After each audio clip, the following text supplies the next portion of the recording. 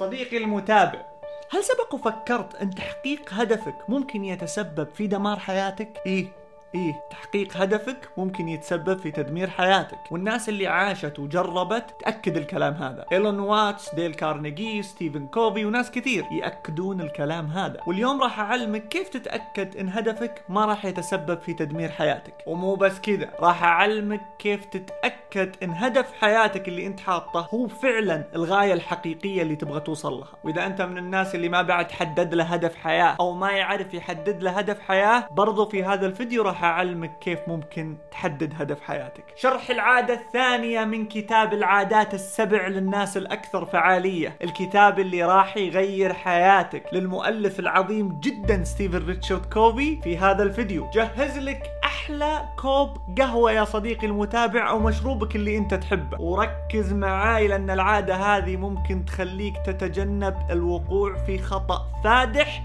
لن تكتشفه في حياتك إلا بعد 60 سنة. ويلا نستمتع.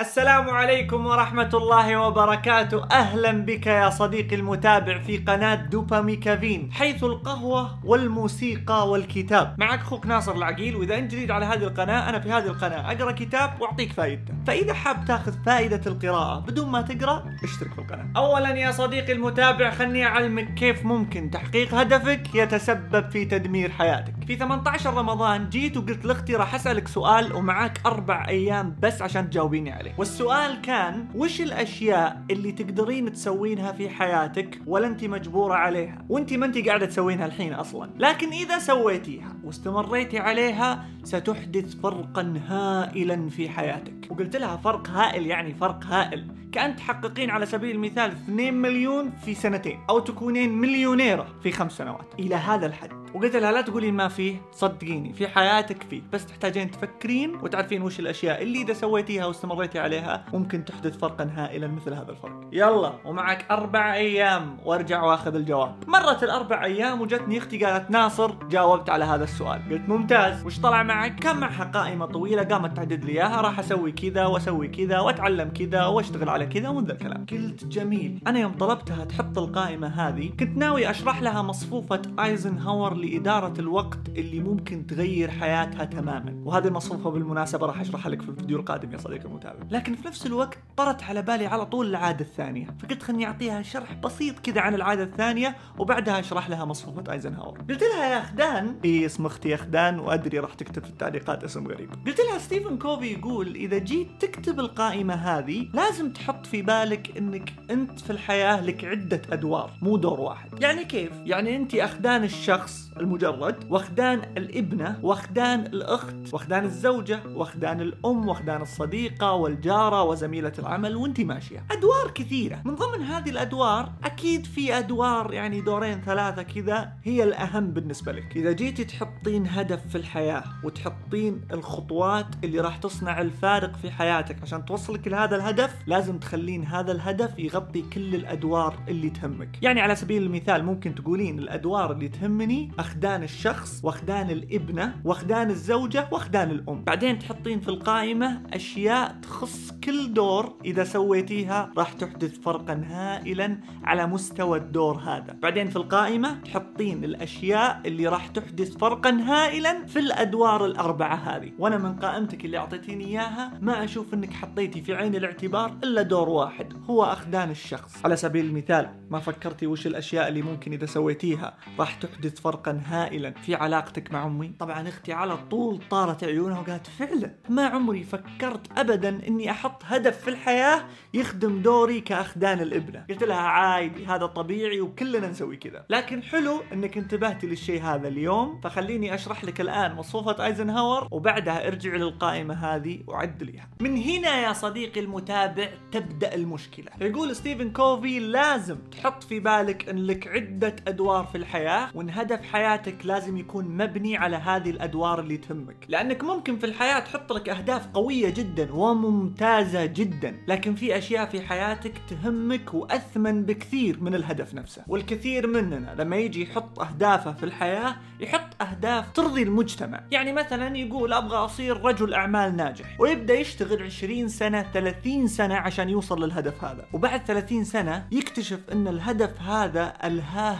جدا وأبعده جدا عن أمه وعن أبوه وعن شريك حياته وعن أبنائه، فيحاول يرجع الآن بعد ما حقق هدفه يعوض الغياب اللي سواه، ليكتشف أن الفوات قد آن، أقصد قد فات الأوان. فيجي يبغى يعوض بعده عن أمه وأبوه وممكن ما يلقاهم، ويكتشف أن علاقته مع شريك حياته صابها ذبول وبرود وجمود، وعلاقته مع أبنائه فيها فجوة كبيرة جدا تحتاج سنين عشان تتقلص. ومن هنا راح يتأكد أن كونه وصل لهدف حياته وصار رجل أعمال ناجح أبدا مو بأثمن ولا أهم من علاقته مع أمه وأبوه وشريك حياته وأبنائه. وديل كارنيجي في كتابه How to Influence People and Win Friends يقول لما تيجي تحدد لك هدف في الحياة تأكد أن تحقيق هذا الهدف ما راح يدمر أهداف ثانية أو أشياء في حياتك أثمن. ويحكي قصة رجال كان رجل مبيعات، قرر في سنة من السنوات إنه يحقق $1,000,000 مبيعات، وكان هو متحمس وعائلته متحمسة وعياله كانوا متحمسين. فبدت السنة وانطلق هذا الرجل يجوب أنحاء الولايات المتحدة الأمريكية عشان يحقق $1,000,000 مبيعات. وبعد كم شهر اتصلت عليه زوجته قالت فلان كيف الحال، شو أخبارك؟ طيب. قال والله الحمد لله تمام. ها كيف محقق هدفك، أمورك زينة؟ قال لي والله بديت والحمد لله قاعد أحقق إنجازات كويسة. قالت له شيء جميل، لكن بصراحة أنا كلمتك عشان أقول لك إننا في هذه الفترة يعني نحتاجك شوي. قال لها والله ما أقدر، يعني عندي ارتباطات مع شركات وعملاء ما أقدر أخليهم. قالت له تمام مو مشكلة، لكن حاول في أقرب فرصة إنك يعني تجي وتجلس معنا أسبوع أو أسبوعين، أولادك يحتاجونك، يحتاجون وجودك معهم كثير. قال لها ما عليك، إن شاء الله أحقق $1,000,000 وارجع لكم ونعيش حياة جميلة جدا. وكمل. وبعد شهرين ثلاثة رجعت واتصلت عليه زوجته قالت يا فلان لازم ترجع الآن، أولادك يحتاجونك، أولادك قاعدين يعيشون فوضى، لازم ترجع تشوف وش وضعهم. قال يا فلانة ما أقدر، عندي ارتباطات وأعمال وشركات ما أقدر أخليهم. قالت بس لازم ترجع، أولادك في سن مراهقة ولازم تكون موجود عندهم، واحد منهم قاعد يماشي أشخاص ممكن يودونه في 60 داهية، والثاني مستواه في الدراسة تدنى إلى درجة مرعبة وخايفة على مستقبله لا يضيع، لازم ترجع تشوف وش وضعهم. قال لها ما عليه كلها كم شهر إن شاء الله يتحملون فيها غيابي، أحقق $1,000,000 وارجع لهم. فآثر الرجل هدف $1,000,000 على عائلته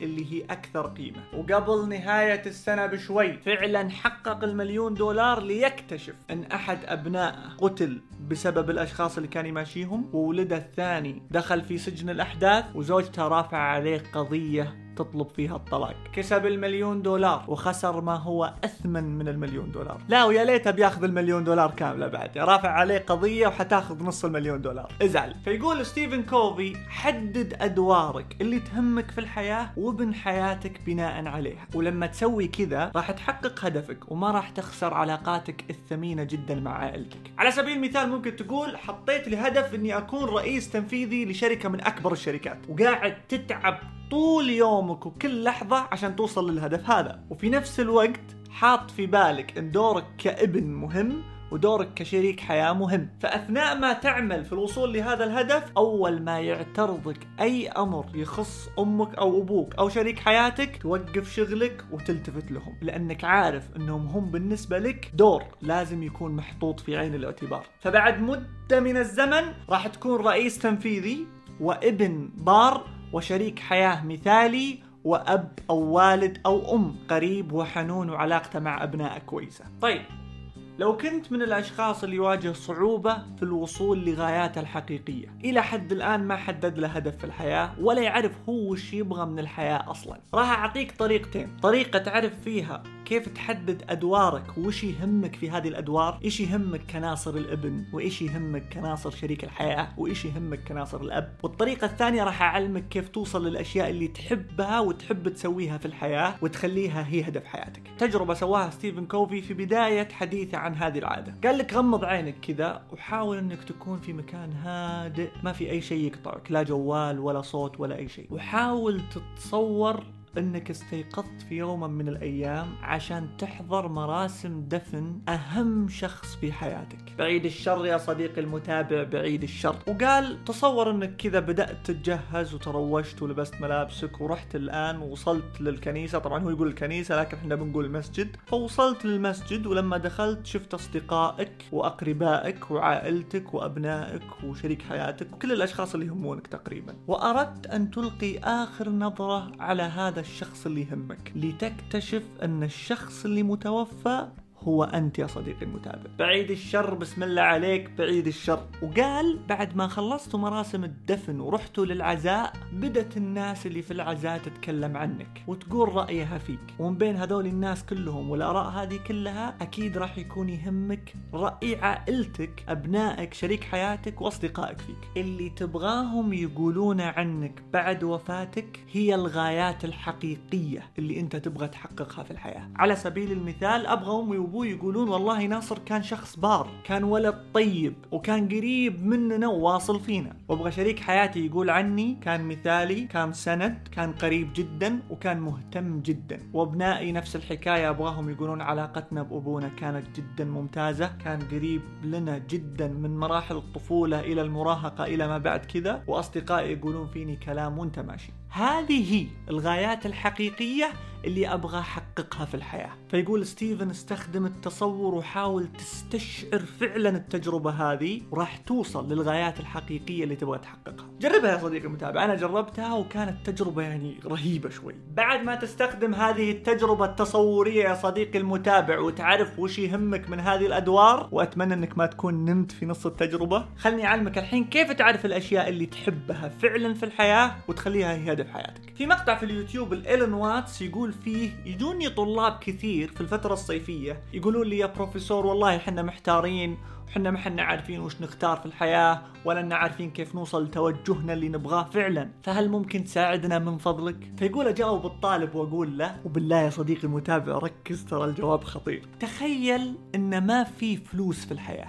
وش راح تسوي وقتها؟ وش المهنة أو الهواية اللي راح تسويها إذا ما فيه شيء اسمه فلوس في الحياة؟ يقول لما أسألهم السؤال هذا تتدنى الأجوبة والطموحات، فبدال ما يقولون والله ودي أصير طبيب، ودي أصير مهندس، ودي أصير طيار، أسمعهم يقولون ودي أتعلم السباحة، ودي أصير رسام، أبغى أعزف، أبغى أصير صياد، أبغى أتسلق الجبال، وانت ماشي. فيقول أقول لهم هذا الشيء اللي أنتم تبغونه فعلا في الحياة، وهذا الشيء اللي المفروض تسوونه لين تموتون. انسى موضوع المال وسوي الشيء اللي انت تحبه، الشيء اللي اذا ما في شيء اسمه فلوس راح تسويه. وقال جملة من أعمق الجمل اللي سمعتها في حياتي: If you say getting the money is the most important thing, you will spend your life completely wasting your time. You will be doing things that you don't like doing in order to go on living, that is to go on doing things that you don't like doing. إن اعتقدت أن الحصول على المال هو أهم غاية، راح يضيع طول عمرك تسوي أشياء ما تحب تسويها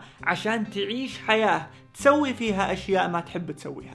يا الله يا الله يا الله، فعلا هذا اللي صاير معنا. نروح ندرس تخصصات حنا ما نحبها، نتعلم حرف احنا ما نحبها عشان نتوظف وظائف حنا ما نحبها، ويضيع طول عمرنا ما سوينا الشيء اللي نحبه.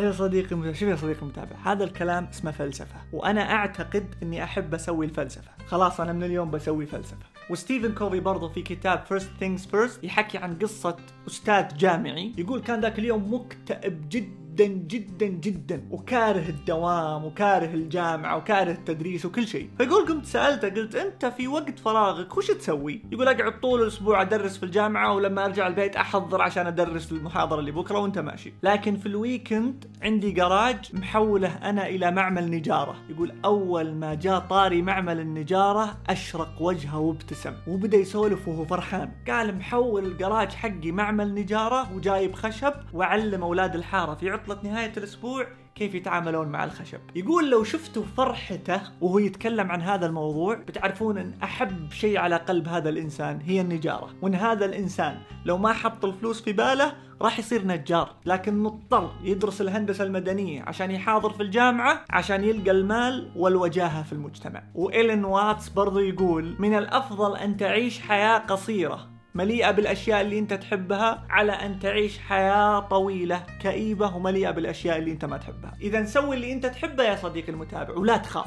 الشيء اللي أنت تحب تسويه في حياتك حتى لو كان نجارة ممكن تصير من خلاله مليونير. ستيف هارفي يقول الشيء اللي أنت تحب تسويه في حياتك هو مفتاح الثراء اللي أعطاك إياه رب العالمين. ويقول لأني أحب طول عمري أنكت كنت هوملس، وبالتنكيت صرت مليونير اليوم. وهذا الكلام يا صديقي المتابع حقيقي. كل اللي عليك تسويه تسويه من الشيء اللي انت تحبه انك تتعامل معه كبزنس وتقدمه بطريقة ذات جودة عالية جدا. مو بشرط تكون مختلف عن الباقين، لكن لازم تكون أفضل منهم. على سبيل المثال ادخل اليوتيوب الحين، لا تبعد، راح تلقى ناس تدخل مئات آلاف الريالات في الشهر، ما شاء الله تبارك الرحمن الله يزيدهم، بس لأنه يلعب بلاي ستيشن. لكن لما جاء يطرح محتواه في اليوتيوب قدم محتواه بشكل جدا جدا ممتاز، ما جاء بطريقة جديدة ومختلفة عن الباقين، لا لا لا لا، يلعب مثل الباقين، لكن المحتوى اللي قدمه بشكل أكبر وافضل. ستيف هارفي يوم سمع عن نينجا انه يدخل $1,000,000 في الشهر، يقول دخلت على عيالي قلت اترك الكتاب، حط الكتاب، روح العب بلاي ستيشن، روح العب بلاي ستيشن، لا تضيع وقتك. فالفكره اللي يبغى يوصلها هو انه سوي الشيء اللي انت تحبه وابدع فيه وقدمه بطريقه جدا ممتازه، وراح تدخل منه ملايين الدولارات. وارجع واقول ادخل اليوتيوب وروح شوف الناس اللي تدخل فلوس ما شاء الله تبارك الرحمن، لانها تسوي الشيء اللي هي تحبه. اللي يحب يلعب بلاي ستيشن ويصور نفسه وهو يلعب بلاي ستيشن، واللي يحب يسافر ويصور سفراته، واللي يحب ياكل ويصور نفسه وهو ياكل. يا رجل شافوا الشيء اللي هم يحبونه في الحياة، تعاملوا معه على انه بزنس وقدموه بطريقة ذات جودة عالية. على فكرة انا قررت افتح قناة دوبامي كافين واقدم هذا المحتوى، لان هذا المحتوى هو الشيء اللي احبه، وكل هذا سويته بعد ما سمعت كلام ستيف هارفي. وفعلا تروح من وقتي ساعات كثيرة وانا اشتغل على هذه القناة، لكن مبسوط لاني احب الشيء اللي انا قاعد اسويه. ولما جيت اطرح قناة محتوى كتب في اليوتيوب عرفت ان في قنوات كثيرة جدا سابقتني وقنوات كثيرة جدا تقدم هذا المحتوى، فما حاولت ابدا اني ابحث عن شيء مختلف ما في احد يتكلم عنه في اليوتيوب واقدمه ابدا. احب اقدم محتوى كتب، قررت اقدم محتوى كتب واحاول قدر المستطاع اني اقدمه بشكل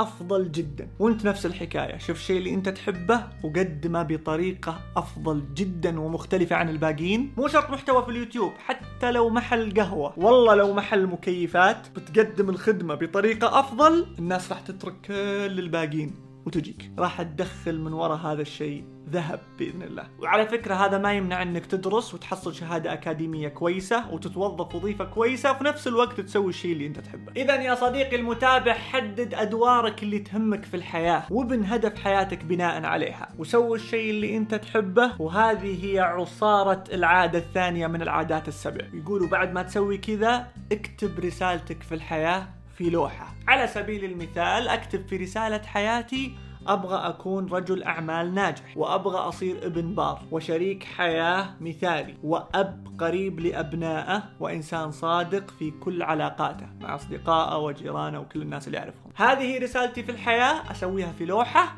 وأعلقها في كل مكان في البيت، وكل يوم أبدأ يومي والغاية في ذهني. عشان كذا سماها ستيفن كوفي ابدأ والغاية في ذهنك. ابدأ كل يوم والغاية في ذهنك، لا مو كل يوم، ابدأ الآن والغاية في ذهنك. وهذه اللوحات اللي راح تعلقها في البيت راح تذكرك كل يوم بهذه الرسالة وهذا الهدف اللي راح توصل له بإذن الله في نهاية المطاف. إذا تعرف لك يا صديقي المتابع أي شخص ممكن يستفيد من هذه المعلومة، ارسل له هذا الفيديو، وارسل هذا الفيديو لأصدقائك وأهلك في الواتساب والسناب وفي كل مكان، خلهم يستفيدون. وتابع الفيديوهات اللي راحت، وخصوصا الفيديو حق العادة الأولى لأنه مهم جدا وقوي جدا. وفي الانستغرام تراني أنزل مقطع كل يوم من الأحد إلى الأربعاء، راح أحط لك الرابط في الوصف. وبالله عليك إذا ما اشتركت معاي في اليوتيوب إلى حد الآن وش قاعد تنتظر؟ ترى كلها ضغطة زر. انتهت جرعة الدوبامي كافين لهذا اليوم يا صديقي المتابع، ألقاك الأسبوع القادم بإذن الله بجرعة أجمل وأفضل. شكرا لحسن الاستماع،